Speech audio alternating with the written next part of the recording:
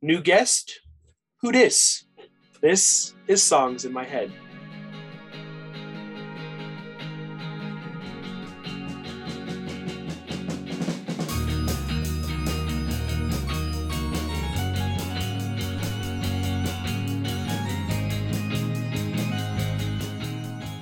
Hey everybody, welcome back for another episode of Songs in My Head, a music podcast for music nerds, by music nerds.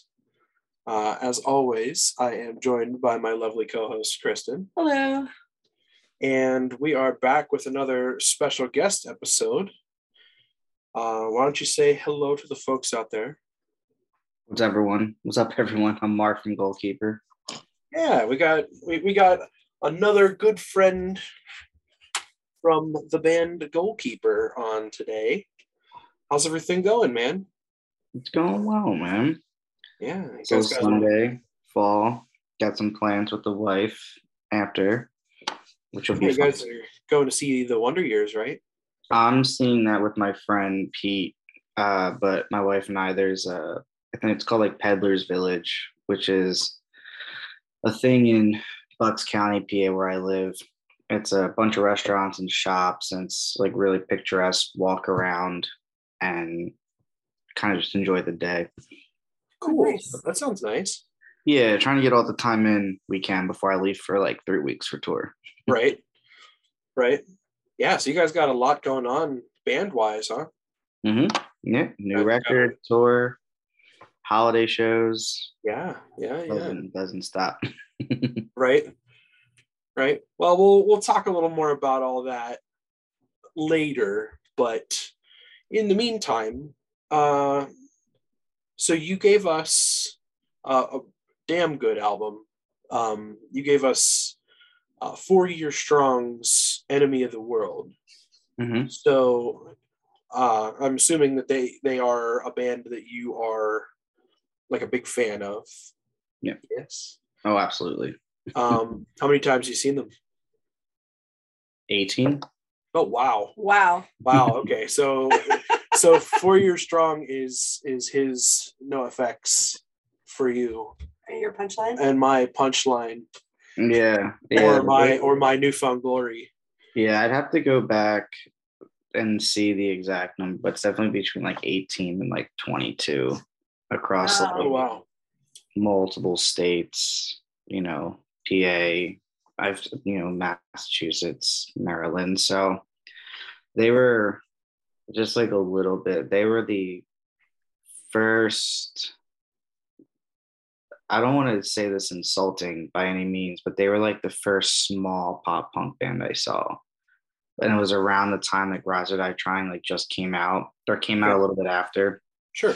And Enemy of the World, because I got into like listening to pop punk really late. Like I always knew about bands like Fall Out Boy and Blink-182 and Green Day, but I just thought they were rock bands. And then in high school, people introduce you to like the subgenres. Right. Like, oh, well, these guys are actually pop punk. Okay, well, who else is that? It's like, oh, here's these bands, here's these bands. Like, oh, if you like Fall Out Boy, here's like a heavier version of them, like 4 Year Strong. And instantly became hooked. I actually have the Rise or Die Trying record like signed by them, like framed in my room. And I was even more hooked when I found out that they recorded that record 10 minutes from my house that I grew up in southeastern PA.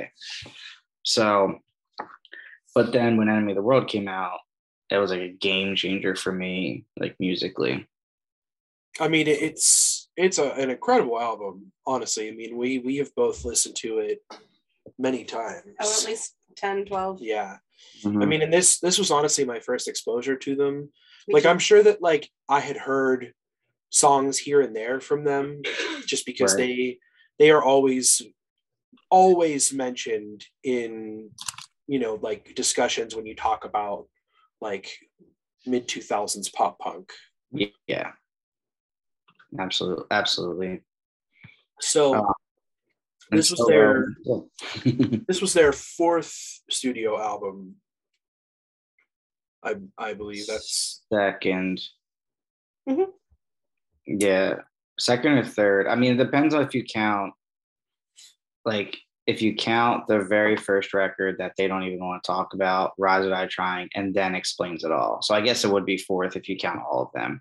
I guess I was thinking like originals. Gotcha. Okay. So they don't like to talk about. They're kind of like, I guess they're like the Wonder Years in that sense, because the Wonder Years doesn't like to talk about their early stuff either. Yeah, but when you write songs like that, I mean, we're nowhere near to that level that those two bands are, but I even feel a super strong disconnect to the first couple songs, like and stuff that we've written already. Like there's even stuff on Bad Times Don't Last, like I don't even want to ever touch again live. Sure. Because it just doesn't represent like where you are now. Yeah, and like the Wonder Years, like Get Stoked On. I mean, they adamantly hate that record. Oh yeah, I know. When we had Cody on, he gave us Suburbia to do for our album for that. And when we were doing our research and everything, like that was one of the biggest things that we read that Soupy talked about was like, we don't talk about the early shit. Like, but I mean, it's understandable because you grow as a person and you grow as a musician. So like, I get it.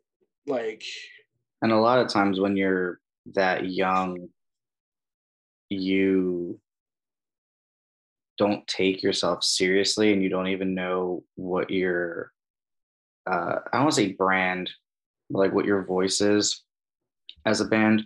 And so like if you listen, obviously for Wonder Years, you listen to their stuff now compared to like Get Stoked On It, like it's nothing of what they want to like put out there as for themselves as like individuals and artists and the messages they want to share and they want to speak on.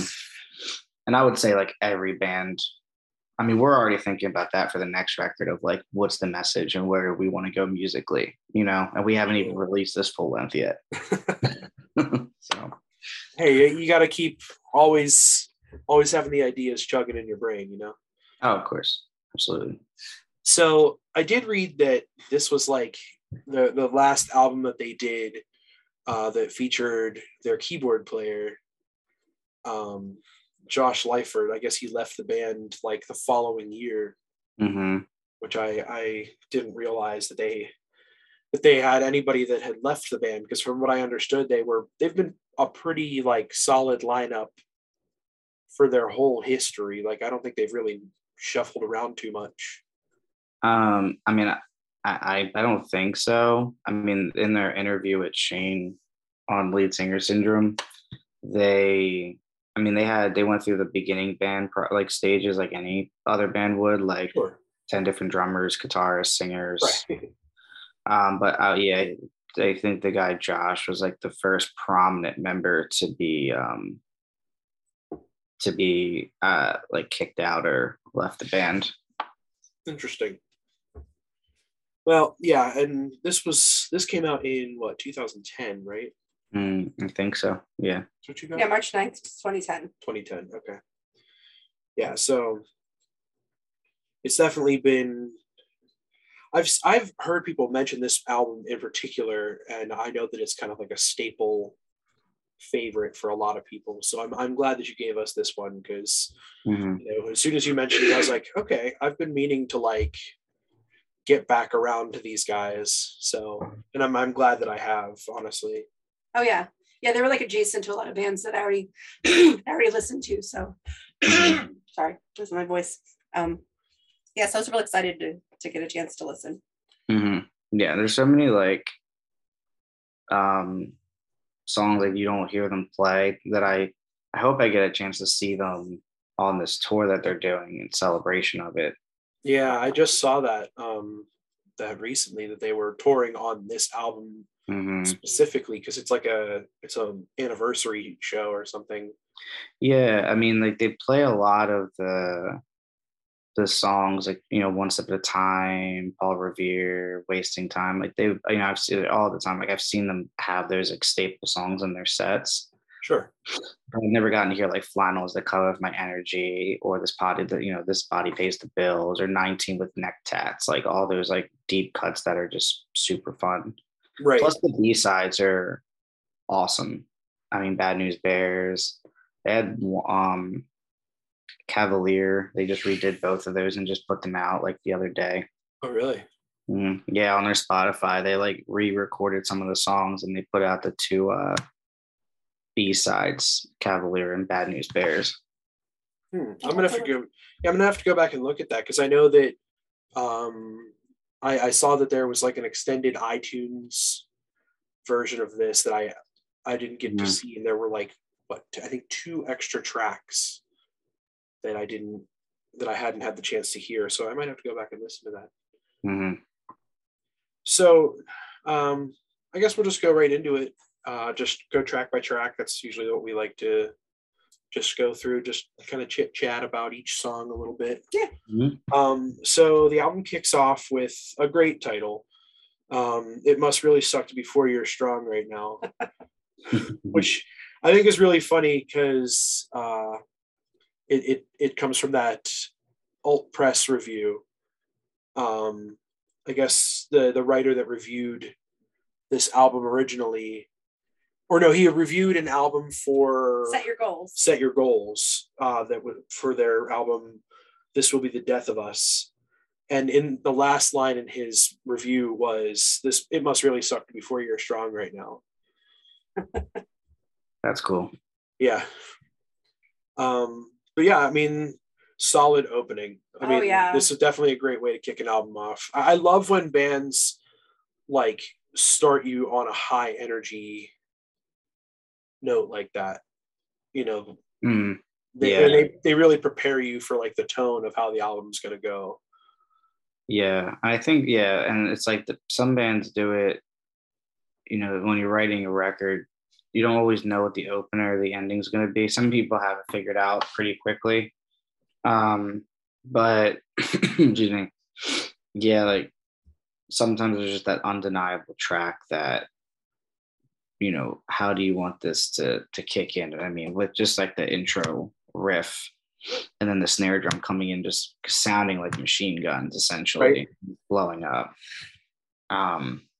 Is probably one of the best. That's like the first, when I listened to that, was the first thing that like stuck out to me immediately. Oh yeah, for sure. Yeah, and I think it opens up and tells you like what you're going to expect. Basically, what you were saying about you got to know what the feel of your album's going to be. Like it, you know, it really puts that out there. Right, and I think anytime you do a new record, the first song, like you're saying, is going to tell what people are going to be expecting, and that's kind of where the first song has to be like the staple track of the record. Like this includes pieces of everything you're going to find on the record. Right. You know, and whatever that is, every band's different, but I feel like that's what we try to consciously do, especially with this new record. With the opening track, is it includes aspects of that you could find an aspect of every song within that song, with like big chorus, catchy lead, you know, dueling vocals, piano, like all that stuff. And so you said, listener hears it and says, okay, this is what I'm getting ready for. Yeah, it's like you're putting the seatbelt on, you're getting ready for the ride. Like, all right, here we go. Yeah, and also nobody wants to like, it's like a slow burn into a record. You know, people just kind of want to be jumped right into it, so you immediately grab their attention. Yeah, I mean, when you describe that, like the way that you were just wording it there, it just makes me think of the way, I don't know if you're a fan of The Used. Mm-mm. No. Mm-mm. Okay, the way that their second album, In Love and Death, kicks off, the opening track like literally kicks into the first guitar riff with a gunshot. Like it sounds like they're like cocking a pistol and loading into the chamber, and then just fires into a guitar riff. That would make sense for The Used. Yeah. But yeah, I mean, I like this album is very straightforward message wise, is something that I've really noticed. You know, like this song is definitely I think it touches on like, you know, just kind of defeating the odds and pushing through adversity. and things like that, just to kind of try and move yourself forward.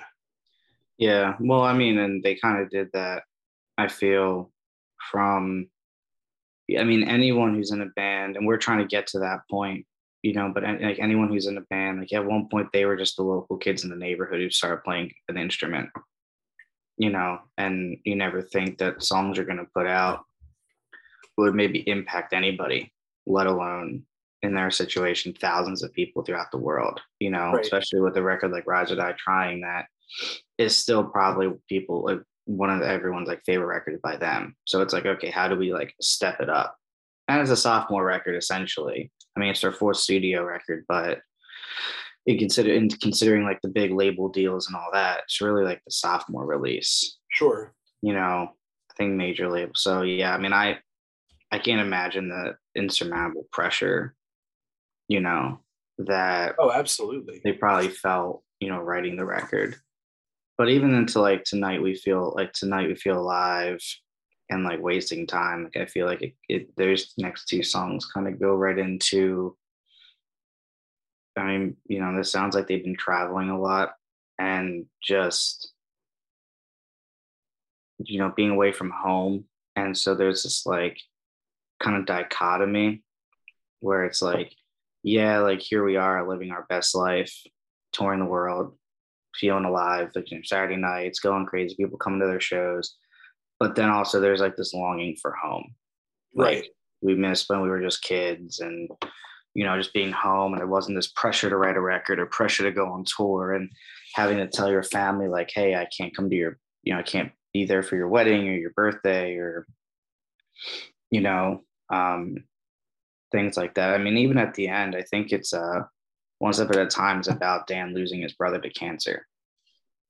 Rough. And that's the type that's the type of stuff bands at their level, they're not always around for.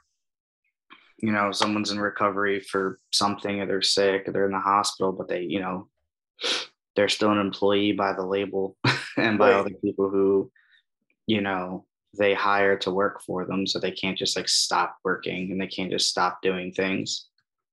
Right. So I definitely feel there's this dichotomy of like, this is great, but also shit. Yeah. Well, that first song had a few of my favorite lyrics in the whole album, because the part that they're saying, don't fix it if it hasn't broken yet, don't regret it if it hasn't happened yet. Mm-hmm. And the best advice I found is don't look down. Like, I think that it makes the song like super powerful. It has everything what you were saying. It has like great lyrics. It has, good breakdown, great harmony, everything. So yeah, absolutely, it's a great song. Yeah. So as you were saying, it leads right into Tonight We Feel Alive on a Saturday. And you were kind of saying that's the feel of like the everybody's coming to my show kind of vibe. I mean, that's what when I hear, that's what I feel. I'd be curious to hear what they say about it. Yeah, I mean, I would too. I mean, and I just kind of got out of it that it was kind of like just kind of standing out, being unique, having a good time kind of song. Yeah, I feel this the same, although I think my opinion of the song was shadowed by the fact that I watched a video, which apparently they found a real interesting copy that they had on YouTube, and it had like a bunch of pop-up video kind of thing from VH1, but it was their version with a lot of facts about like recording the video and stuff. So it's pretty cool, but like it was a whole Revolutionary War thing, and it had them in it, and all the extras were like fans and from other bands. So I thought it was pretty cool. Yeah, she had me watch that, and I was like, yo, this video is insane. Yeah, it was like a whole thing that they pretty much filmed themselves, like with fans and friends of the band. So I thought that was pretty cool. Wasn't there something in there about how they actually like provided most of their own costumes? Oh yeah, they pretty much had their own clothes, and then somebody that took over like the costume stuff kind of just added to it. So I thought it was really cool. Yeah, I mean, it's just a continuation, I think, of the first song, where it's kind of the feeling of being a touring band, and everybody's there to have a good time with you on a Saturday. Yeah, I think they did it really well, and the video is fun too. I like when bands do goofy videos that don't really relate to the meaning of the song, because I feel like sometimes people get caught up in the meaning, and that's why I was saying, like, we don't even talk about the meanings of our songs typically, just because we feel like it takes away from someone's perspective of what they feel with it. Like with Sooner, we wrote it just kind of like this, like, summer love, but it's going to end. But someone reached out to us instead of reminding them of, like, their loved one that, like, passed away. Oh, wow. Okay, cool. So, like, that's that person's meaning, and they're going to have that forever and have that connection, which is awesome. Which is why I think like Wasting Time, like when that came out, that was like right around the time I was like graduating. I graduated high school in 2010. And so we were all at the age where you like recognized, okay, like you can't be doing the same dumb shit you could in high school like anymore, because you're gonna be going to college, you're gonna be working. The innocence of being 15 running around the neighborhood on a summer night, or 10 years old or whatever, is gone, and everyone's like perspectives change, which it did. Like all our friends went to school, they were studying, have careers, can't just be hanging out in the cul-de-sac. It's like but the wrong type of people are hanging out at the cul-de-sac in the neighborhood at 23 years old. Right. Yeah, well, I know that in the interviews that Alan had said, like, that this song was written about like the most amazing summer that he had with his friends, and they wanted to write something to like capture that mood. So, but I agree with you. Like, I feel like this applies to a different thing for me. I mean, just about a time in my life where things felt simple, or not necessarily that. But yeah, this is my favorite song on the album, I think. Yeah, definitely great. Yeah, I mean, it's this is that song. This was that song that that when they wrote it, they were like, yeah, this is the one. This is the one that everybody's going to sing along with. This is the catchy one. This is the It's also not as riffy as they typically go. Like, it's a pretty easy song on guitar. It's just really loud, which I think brings that energy live. Not everything needs to be like even though they are like one of the best riffing bands I feel like ever in our scene. They really stripped that back and just played a chord, Yeah, I know that I love the part at the end whenever they were like singing the chorus again, and then like you hear them like cheering in the background and everything, and I love how like it just kind of showcases the band's energy and everything. And I don't know, I just thought that was like kind of nice. Yeah, I mean, it made it sound like they were just having a good time, like just kind of just enjoying exactly the message of the song. Exactly. Yeah. So the next one is 19 with Neck Tats, specifically spelled with a Z, which I thought was funny. Yeah, I mean, like, wholly unique. I always admired the uniqueness of naming songs within the pop punk scene. I always thought that it seems like there's so much thought that goes into them. Yeah, but where did I read that they were naming all their stuff last minute? They were just shouting stuff out. Wasn't that them? Oh yeah. So I was reading about the album song titles in one of the interviews that they did, and it said they were on tour in Finland, and like the tour bus in the dark, and Alan got a call from the manager asking for the song titles immediately. So we sat in the dark in Finland and came up with the names of all the songs on the record in about 5 minutes. And then Dan said, because in typical For Your Strong fashion is we wait till the last minute and then do things with the least amount of thought, and they'll probably end up being pretty funny. So yeah, like I appreciate the album titles, but that makes me love that even more. That's so funny. So I thought that was hilarious. Like, I just picture the band sitting in a dark tour bus in the back of the room, just 19 with Neck Tats. Just, yeah. Make sure that has a Z. Make sure it's a Z though. it'll really Yeah. drive it home.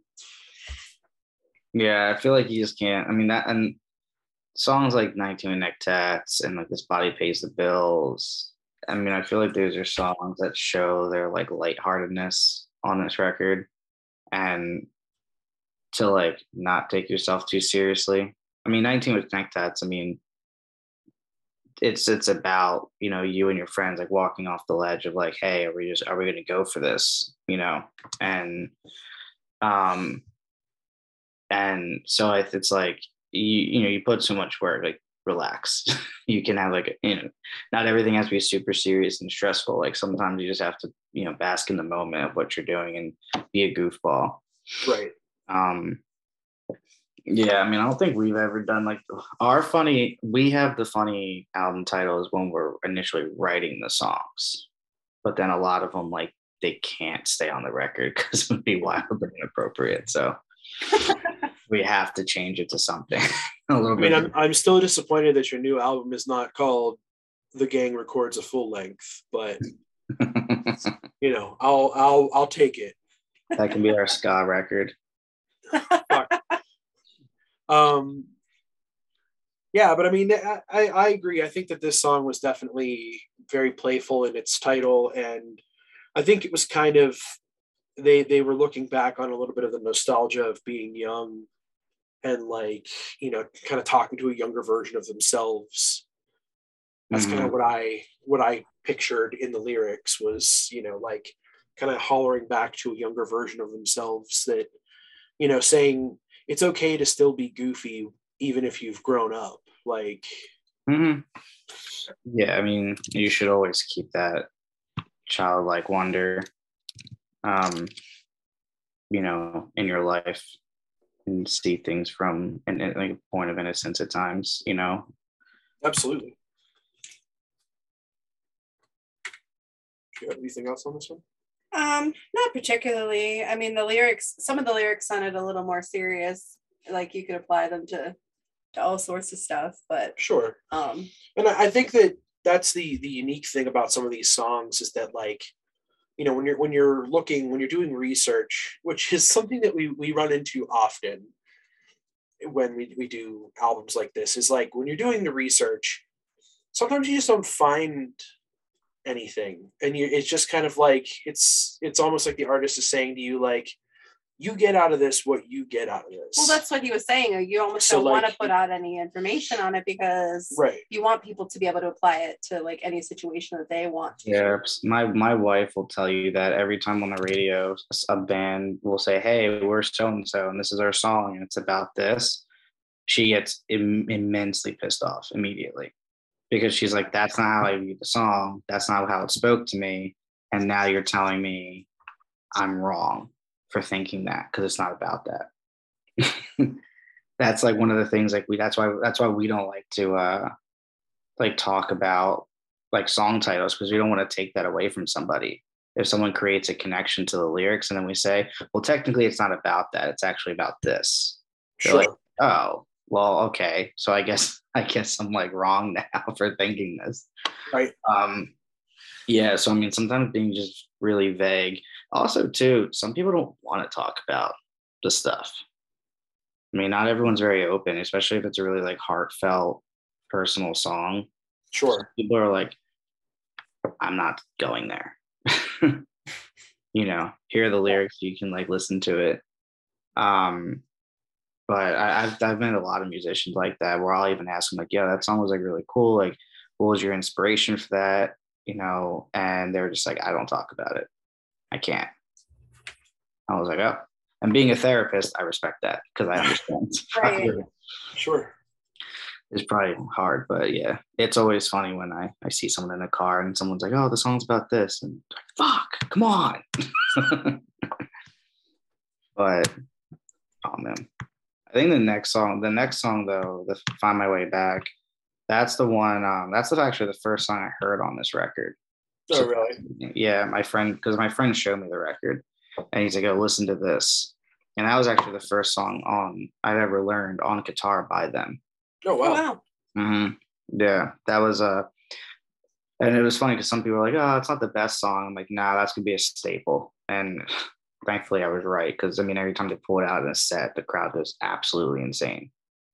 I can imagine. Yeah. I Mhm. mean, and it's definitely like their way to show their finding their way back home, their Mhm. path back to home, and their path back to finding themselves. Mhm. I just thought it was also super interesting. Like I feel like they had a lot of like elements in the song between like, a pretty simplistic intro into like a riffing verse, and then a big explosive pre-chorus into like the bounciest, like the crowd moves like this chorus, you know. So it was like you kind of had like, and thinking like watching their sets, people move all the time. And they gave people three different types of movements. Like I feel like you kind of had the like moshing in the intro, the circle pit for the verse, everyone kind of coming together and like pushing each other a little bit for the pre-chorus, and then immediately everyone's like jumping. So you elicited like four different types of movement for the listener at a show, all by the first chorus. That's awesome. At least that's what I've seen when I'm watching that song. And I think that's kind of cool though, because one of the things like, when I was I'm now the 30-year-old in the back of the show watching it, but when I was in like the pits and everything, you kind of got tired just circle pitting for like 2 minutes or just like push pitting or things like that. So to kind of like do a little circle pit, then go into like jumping in like a unison, like it just does something for you. Right. I feel like bands like them, at least we try to as well, they'll write songs and they'll think about how is this going to translate live. Sure. And a lot of bands now, like they write behind a computer, they just open up a DAW and they program drums, and songs sound great, but then when they go to replicate it live, it doesn't have the energy. No, Right. absolutely. That's why like we still write in a rehearsal space. The three of us just like roll in, turn on our amps, crank them, and we just say, all right, who's got something? Yeah, we always talk about that when we see a band live for like the first time. Like we're always surprised if we hear somebody that sounds so different than what we expected. Mhm. But our favorites all sound pretty much. Yeah, absolutely. I would say it's been a long time since I've seen a band that I heard live that sounds grossly different from the way they sound recorded. Right. I think, and for me, I feel like you can tell the band who wrote as a band, like in a room, and the band who wrote on a computer. Yeah. Oh, absolutely. And nothing wrong with it. Not saying that one way is better or not, but I feel like it brings a different energy. And I mean, and if you watch I'm assuming you did, but watch the documentary of them making this album. Yeah. You saw them like in the live room together writing. So you knew like it was going to have the live energy being put into the record. Oh yeah, I watched that kind of early on, and I was it made me appreciate it a lot more too, because you see like the work that they're putting into it, right? And like how they interact as a band. That's like one of my favorite things too. Right. Watching someone live. A lot of that stuff is really relatable. I mean, if you're in a studio, you can kind of lose your mind and start putting your headphones on backwards just because you're just trying to do something. But yeah, I mean, I feel like that's a big aspect for like our scene is, what's it going to sound like live? So that's where we thrive. Like we're not, our scene isn't just like a listening, genre, like it's a show.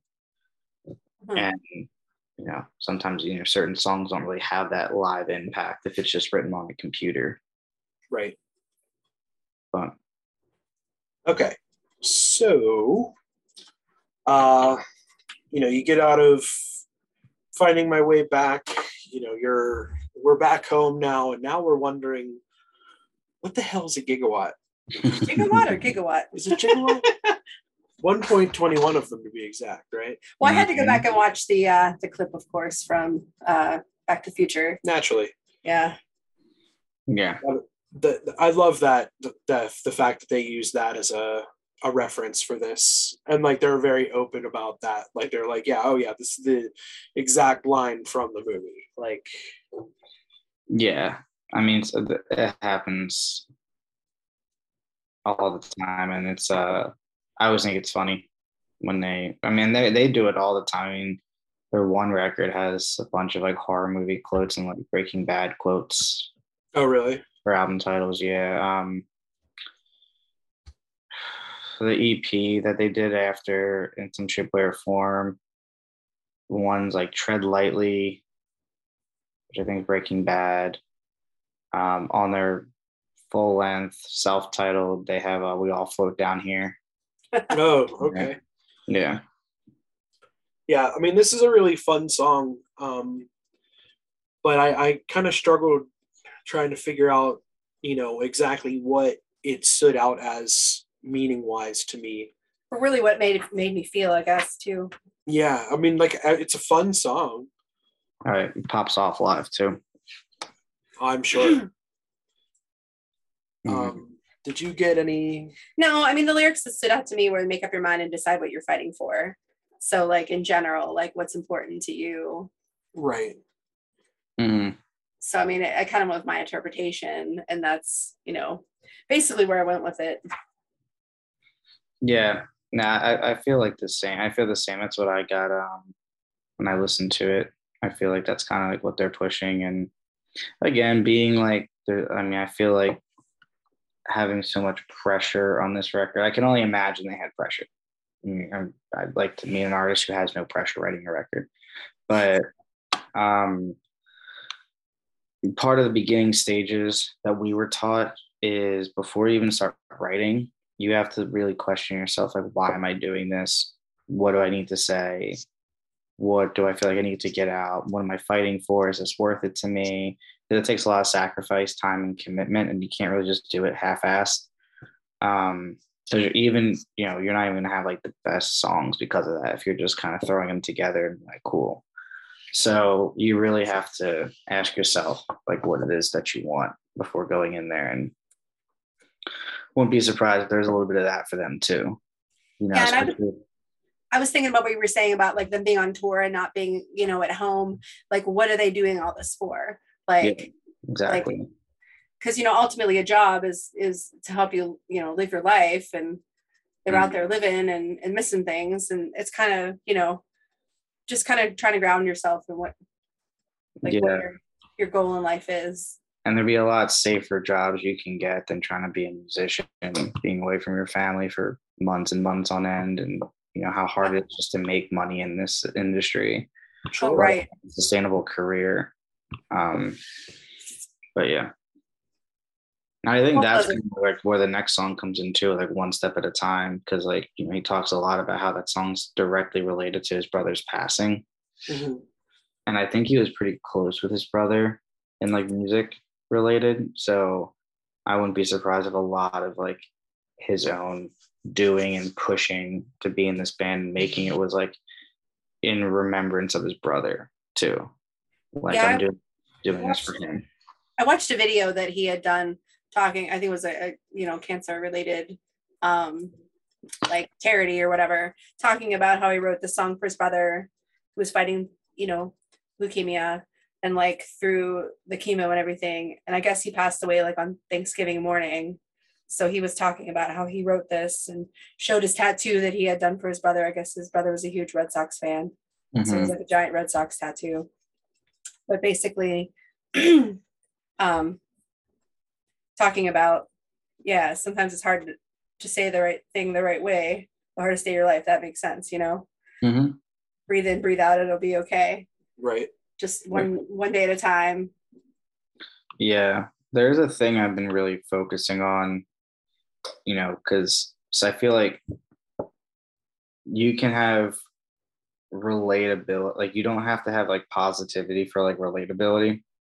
Like sometimes people relate to just the fact that, oh wow, this band or this person that I love, like their art, they're also human and they experience the same thing as me. Right. And that's, even though it's, they are just people, we as a society put like artists and creatives at like this top, like this tier, like they're above everybody else. And, you know, so it can feel like they don't have the same problems that we do.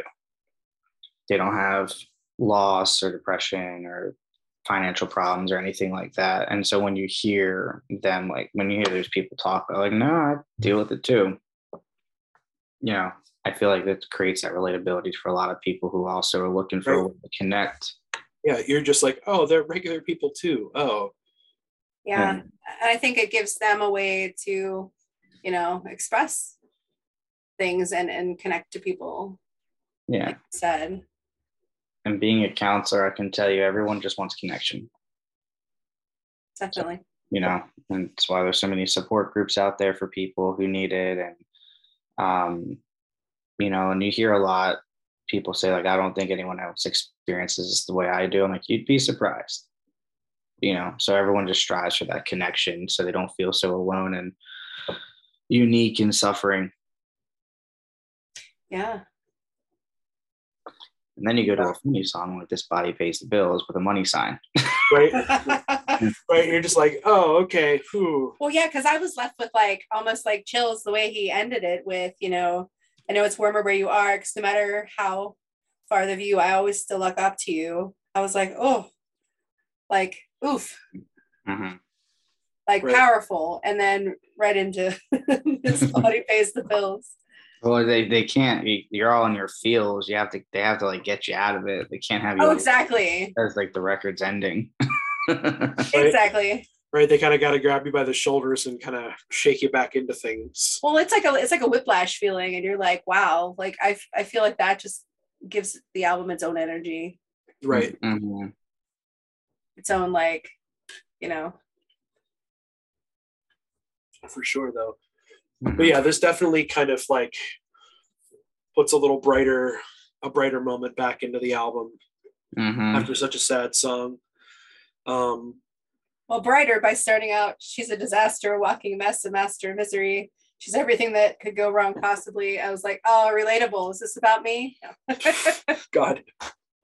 No. And the lyrics to this one kind of made me like laugh, but also like, oh yeah, I don't know. I mean, I feel like what I got of it was kind of like, this mess of a person trying to get away from that, but like, it's hard. Yeah, we've all been there. That friend, that relationship, I think that, I mean, every time you said like it makes you laugh, I kind of laugh at this song too. It's just kind of like, yeah. I know that person. Right. Or I've been that person for a little bit, or yeah. You couldn't hit a fly if you were standing in a pile of shit. I was like, okay. But yeah, I feel like and when you're creating a record, you want an ebb and flow of songs. Sure. And so if you have something that's very, very emotional and you don't want to always just keep people there. Sometimes you want to bring it up with something lighter that still rips and is a lot of fun. But if you bring someone down, you got to bring them back up. Sure.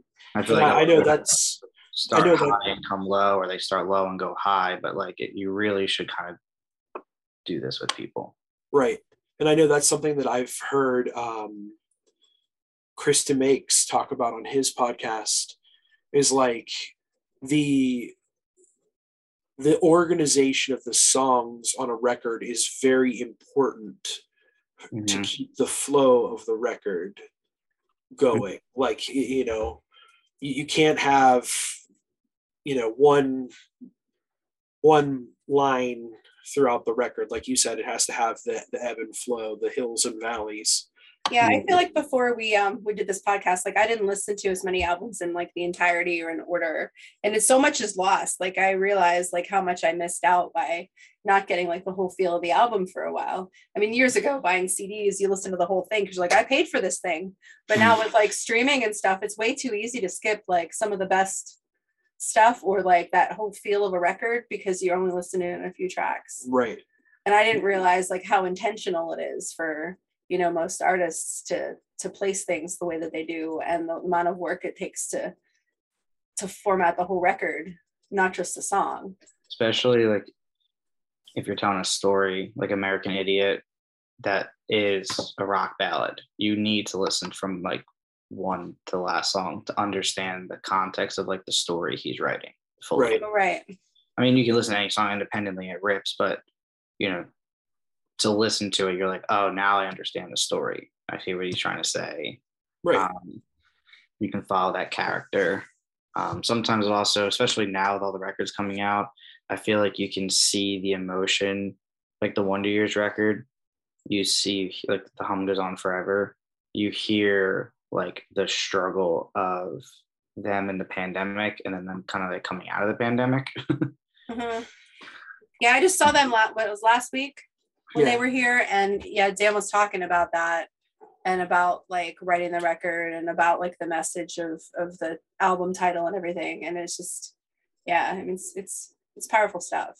Yeah, he gets so choked up while he's talking. It's just, he's an open book. We got to work with Casey from the Wonder Years on one of the songs on our new record, like co-writing with him. Oh wow. And he was telling us a lot about that and like how they approach songs, and they kind of go, well, like that he was really the one that like taught us like you need to figure out why you're writing a record and what you want to say, and is it worth saying, like really push yourself to look at yourself as a deeper artist than just crafting some pop punk songs together and throwing them on a record. Like, what's the story you're saying?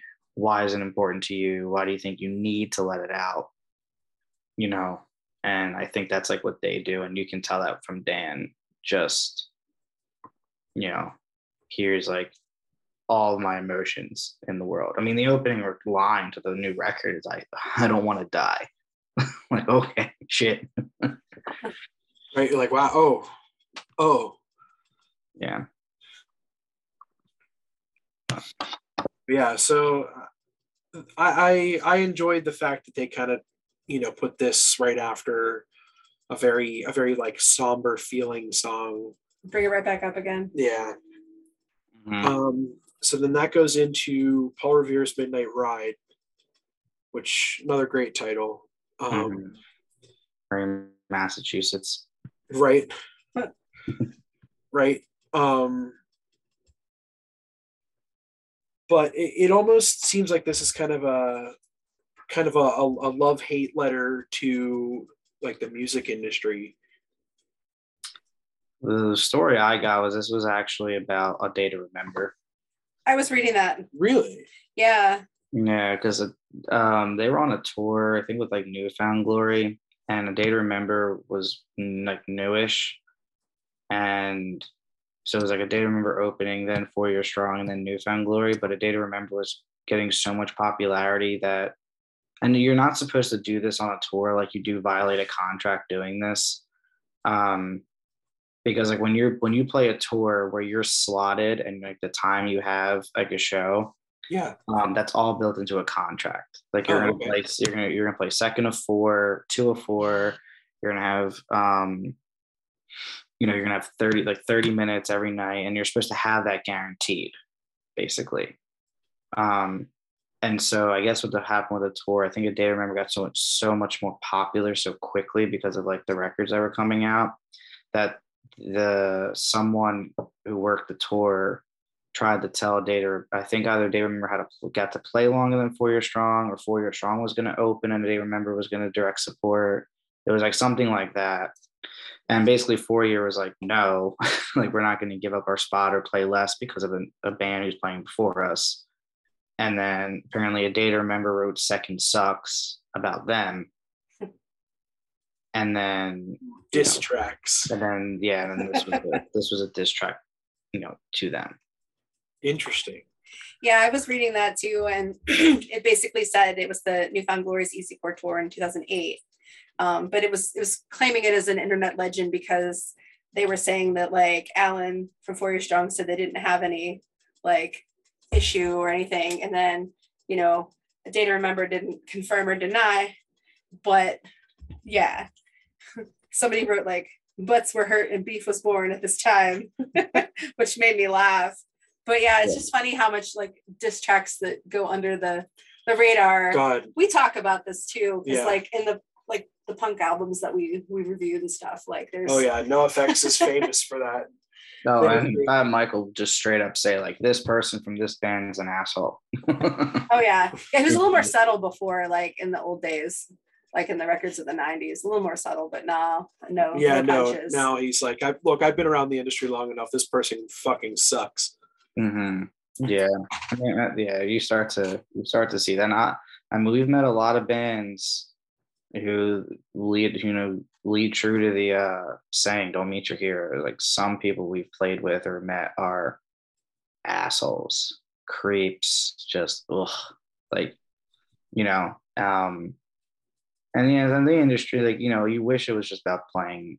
Again, we're a small band, so we've never even done like the real big tour. So I can't speak on bands who've like done that and how to actually deal with the politics and the business of tours and record labels and stuff like that.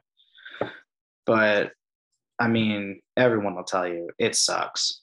Everyone's an asshole. Everyone's out for money, and bands just want to go up and play their music for like the fans. But that's why you get a manager, so you don't have to be like, actually our friends in Gold Steps we're talking to, I'm not going to say that, but they were talking to someone who's in the band about producing, and they're like, okay, like, you want to talk about like price or business? And they're like, your manager hits up my manager so we can keep the relationship nice between us and don't have to talk about money. They can do that stuff. But that's far too many times, like you see, we get wrapped up in the drama of it all. And it sucks. Then you have a diss track, or allegedly a diss track. Right. I didn't realize that. I must have missed that, but I will definitely have to take a look at that. Well, I feel like Second Sucks is a little more obvious of a. Yeah. And I love A Day to Remember. So it's, it definitely sucks that they turned out to, at least their bassist, the very least, turned out to hurt people, and they tried to keep him in the band for a while. So it's like, man, you guys are idiots. Just makes me not trust you anymore. Right. But I think 4 Year Strong won then. Yeah, right. Well, they were much more subtle about it, I think. Well, and also no one, if they announce they're going on tour, no one's reaching out to the opening act saying that you're supporting an abuser. I mean, I feel like every band that tours The Day to Remember gets blown up on Twitter about that. Oh, I'm sure. Yeah, Movements got called out pretty hard for it. Really? Mm-hmm. Oh yeah, go. We don't have to talk about it here, but if you want some Twitter beef, just look up like the Movements post about like a sexual assault that happened at their show, and then everyone just like ripped them apart for being on tour with The Day to Remember. Yikes. Yeah. Yeah, that just puts another layer in like how difficult it is to be a touring band, because you need to keep that, reputation, and then your relationship with each other is probably difficult because all that stuff strains it. We recently had someone in our local music scene over here come out and have assaulted somebody, and they tried to gaslight a lot of the people who used to be their friends into being like, you have to have my back. I did this for you, blah, blah, blah, blah. There's no pressure on a touring band to be a good person. You're an asshole if you aren't, and you're a bigger asshole putting like a person in that situation, so if you're going to hurt people, and then you're going to have that, and then it's also going to affect your friends, and then you're trying to gaslight your friends to stay with you, fuck off. Like, right. Because I told one of my friends reached out, and they're like, because they kind of got dragged into it because they were in a band with them, They left right away once they found out about the allegation. But I said, if this person was a true, because he's like, what would happen if something like that happened in Goalkeeper? I'm like, it won't, because none of us will put ourselves or our band and our loved ones in that type of position. Right. So yeah, I feel like some people get a little bit too big for their britches and think they can do whatever they want. Sure. Yeah. Sure. Yeah. I mean, you let the fame get to your head. You let, and I mean, that's been the rock industry forever, is like the whole theory of like the groupie and the this and that, So I feel like that's the worst bands. Like, it's the worst fucking bands that like brag about that stuff too. Like, right? You suck.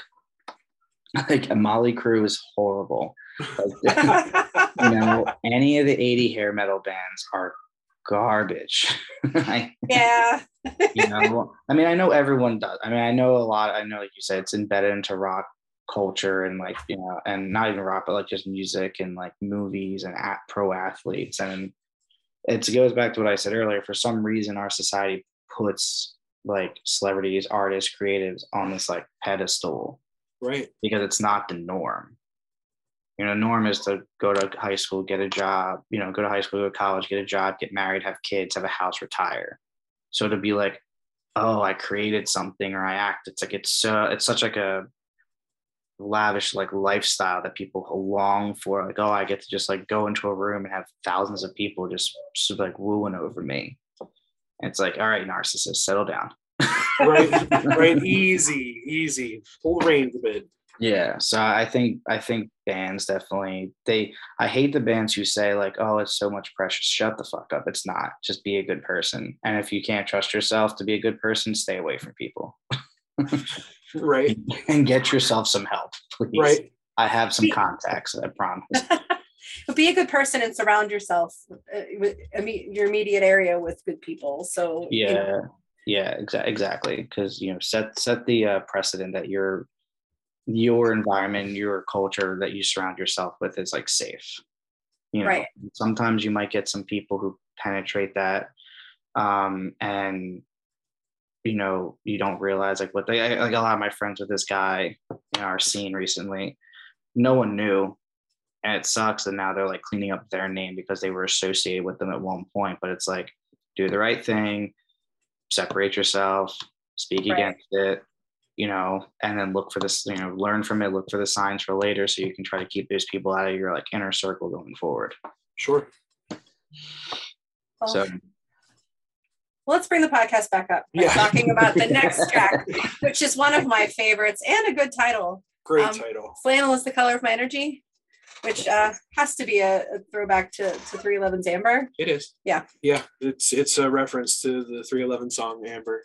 Mm-hmm. I loved that reference is hilarious. Yeah, but this track like kind of spoke to me because it's just I don't know. I don't want to live a day without a piece of you to keep me company.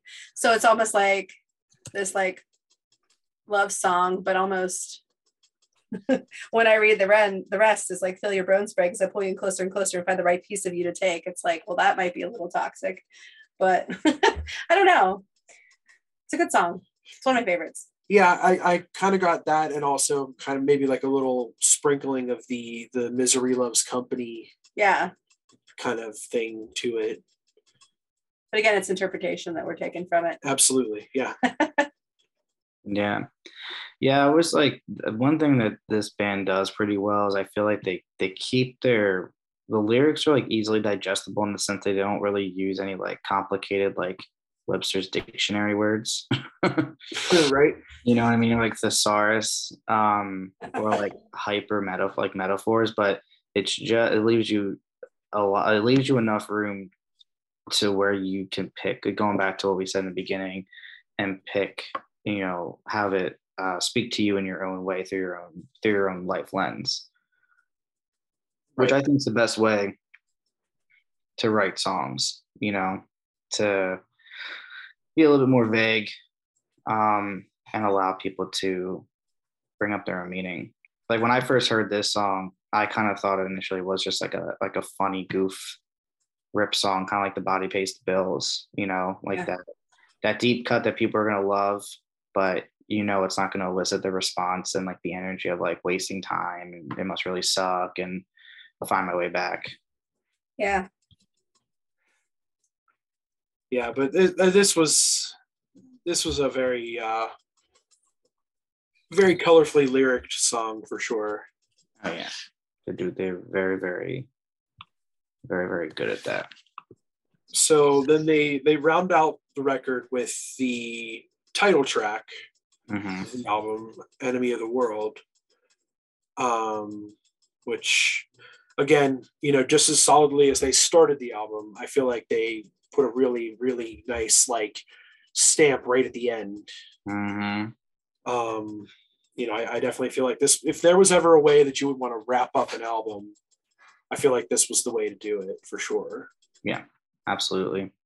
And it also, I mean, reading the lyrics too, it does talk about how hard they've worked and toured. And I mean, I have friends who saw them before Rise of Die Trying came out, and they would see them at some VFW in the middle of nowhere, like Pennsylvania, playing in front of 5 kids who don't care, and or like in someone's basement, right. And then I mean, we've played those shows, like, we're not making money on tour, we're not playing in front of hundreds of people a night, we're not coming home paying our bills, and so we've definitely played those shows where there's 5 tickets sold, Sure. And it's like even the bands who are playing the show don't watch you, and it can definitely make you feel like burnt out and frustrated, like what the hell am I doing this for? Like I could be home making money, seeing my wife and my dogs, and helping people out who need it, like my dad and like my parents and stuff like that, but like here I am in like Tallahassee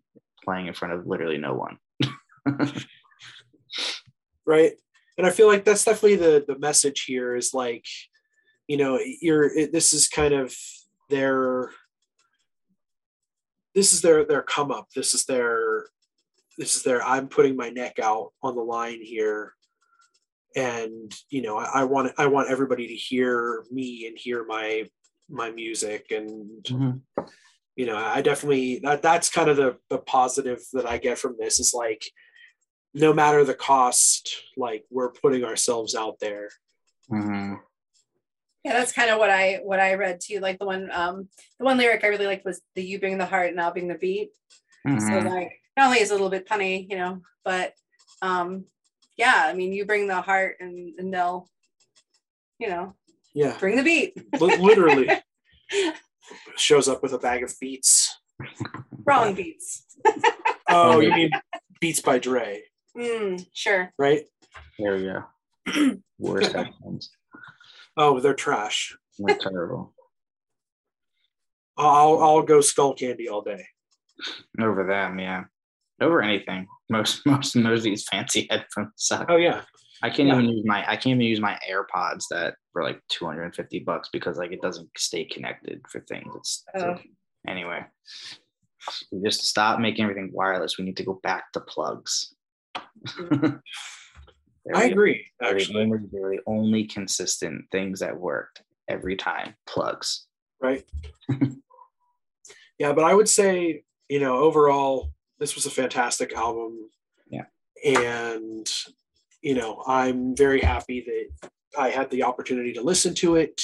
Oh, definitely, me too. And I have not stopped listening to it, even though we have other stuff that we have to listen to for additional research for our next episode. Right. Yeah, this one's a good one. I'll come back to it a lot. Absolutely. Yeah, and the B-sides are really good. I would definitely take time to check them out as well. Yeah, I'm definitely going to look into those for sure. Yeah, they're fun. You could definitely tell why they didn't make the record.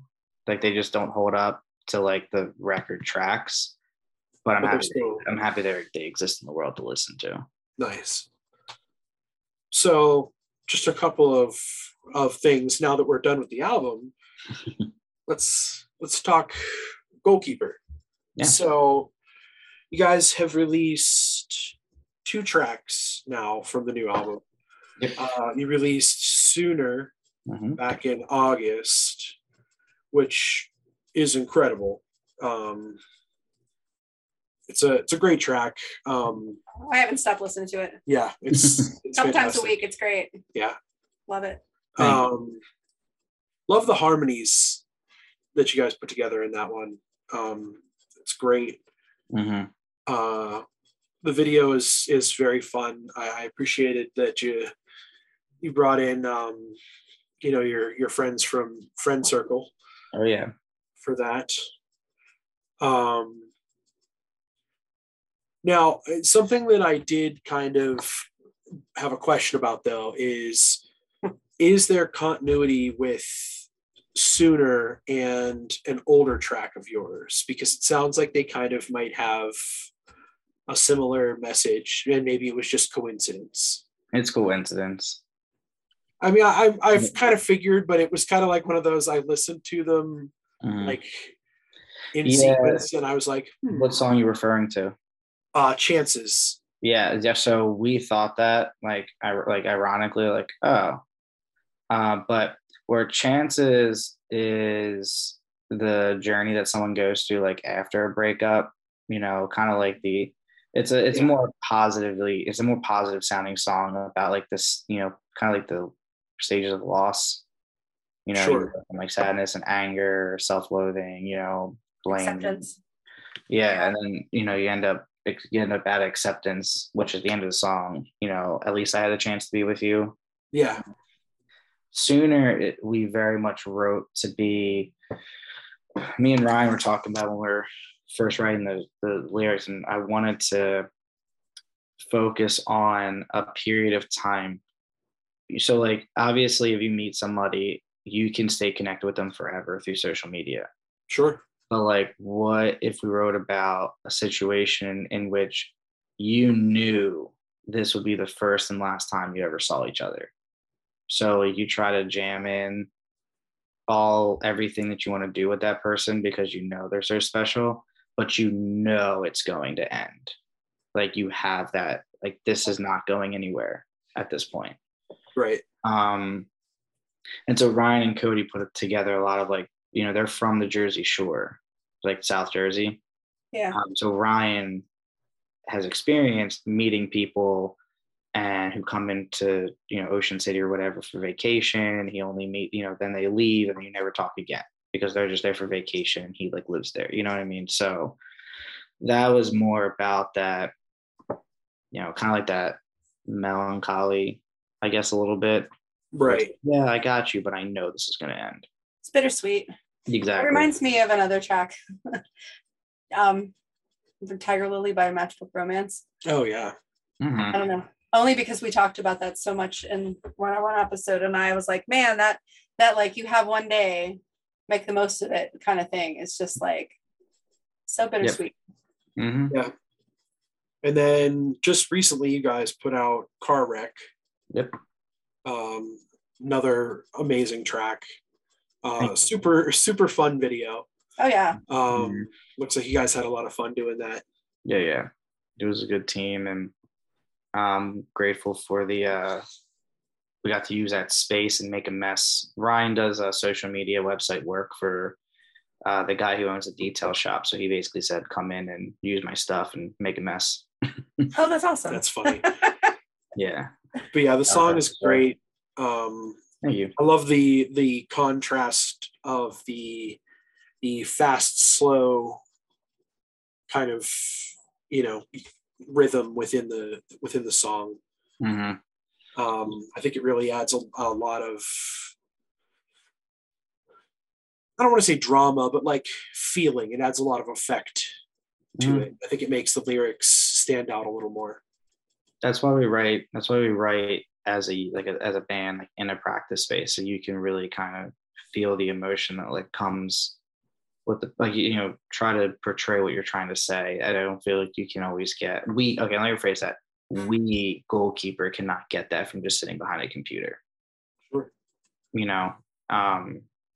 So we need to be ripping the song together, just playing and letting the song kind of take you over and letting it guide you to what you want to do. And Cody does that well with the drums. He'll play, and then whatever his like emotions are starting to bring is like how he hits the next part. Sure. And then we all just pick what's the best. So Cody actually wrote most of that song too, like lyrically. So that's a big Cody song. Nice. Wow. Mm-hmm. So, new album comes out this month, Mm-hmm. end of this month, right? Yep. What's the title? I Wish I Met You Sooner. Perfect.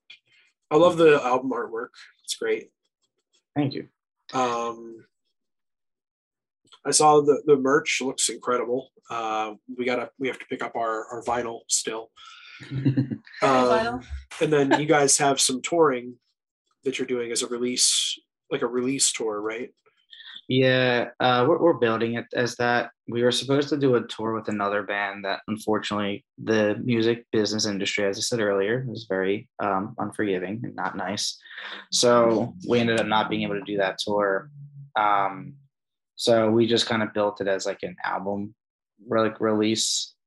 And we'll do the pre-orders while we're on tour. I mean, it sucks with the the vinyl industry is still struggling because of COVID, where it takes 8 to 10 months for vinyl to be made at this point, minimum.